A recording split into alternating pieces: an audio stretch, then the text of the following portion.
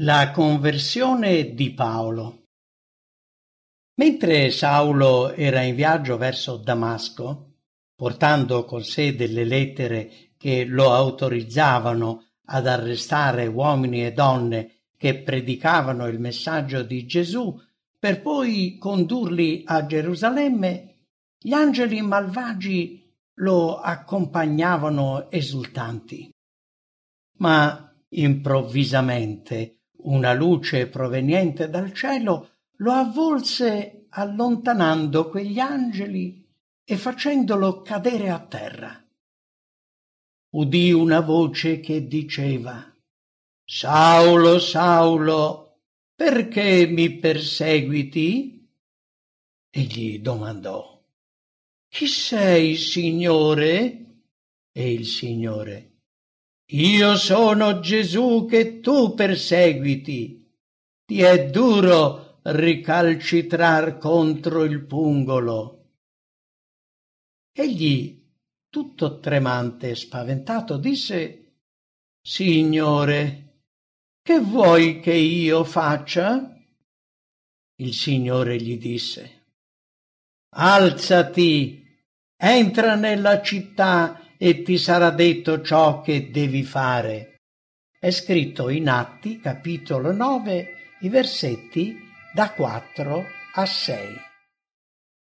Gli uomini che lo accompagnavano rimasero attoniti perché sentirono la voce, ma non videro nessuno. Svanita la luce, Saulo si alzò da terra, ma aperti gli occhi non vedeva nulla. Lo splendore di quella luce celeste lo aveva accecato. Gli uomini che erano con lui lo presero per mano e lo guidarono fino a Damasco, dove rimase 3 giorni senza vedere, né mangiare né bere. Il Signore poi inviò il suo angelo a uno degli uomini che Saulo voleva catturare e gli ordinò in visione di andare nella strada chiamata diritta e cercare in casa di Giuda uno di Tarso chiamato Saulo, poiché ecco egli è in preghiera e ha visto in visione un uomo chiamato Anania entrare e imporgli le mani perché recuperi la vista. Così recita Atti, capitolo 9, versetti 11 e 12. Anania temeva che si trattasse di un errore e si rivolse a Dio raccontandogli quello che aveva sentito dire di Saulo. Ma il Signore gli rispose: «Vai, perché egli è uno strumento che ho scelto per portare il mio nome davanti ai popoli, ai re e ai figli di Israele, perché io gli mostrerò quanto debba soffrire per il mio nome». Atti 9, 15 e 16.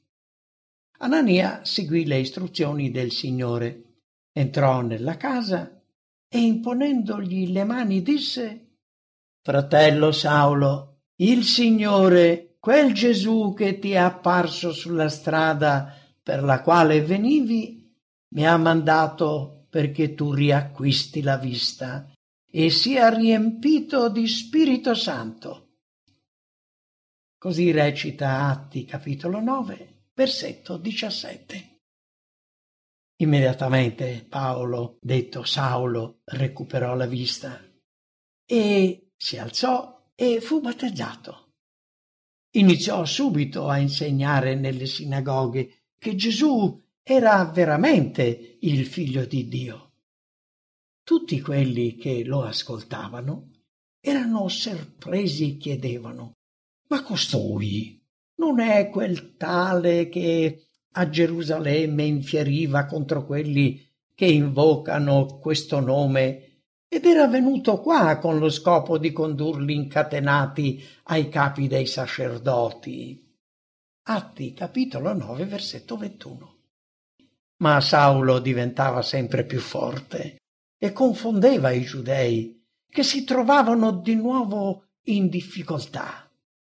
Tutti conoscevano bene l'opposizione manifestata da Saulo nei confronti di Gesù e il suo zelo nel trovare e poi uccidere tutti coloro che credevano nel suo nome.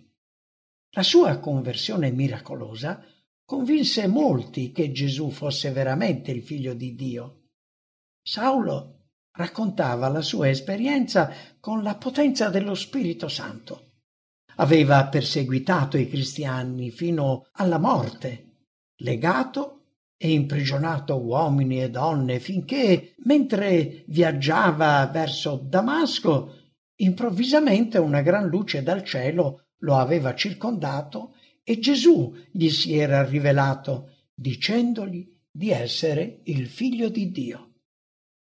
Mentre predicava Gesù con tanto coraggio, Saulo esercitava una forte influenza.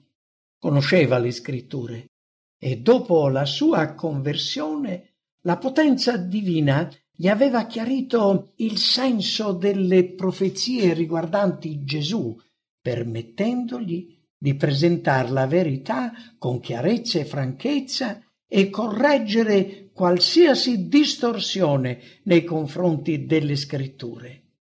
Guidato dallo Spirito di Dio, era in grado di spiegare agli ascoltatori in maniera chiara e convincente tutte le profezie che si ricollegavano alla prima venuta di Cristo e indicare loro che si erano adempiute le scritture che ne annunciavano le sofferenze, la morte e la risurrezione.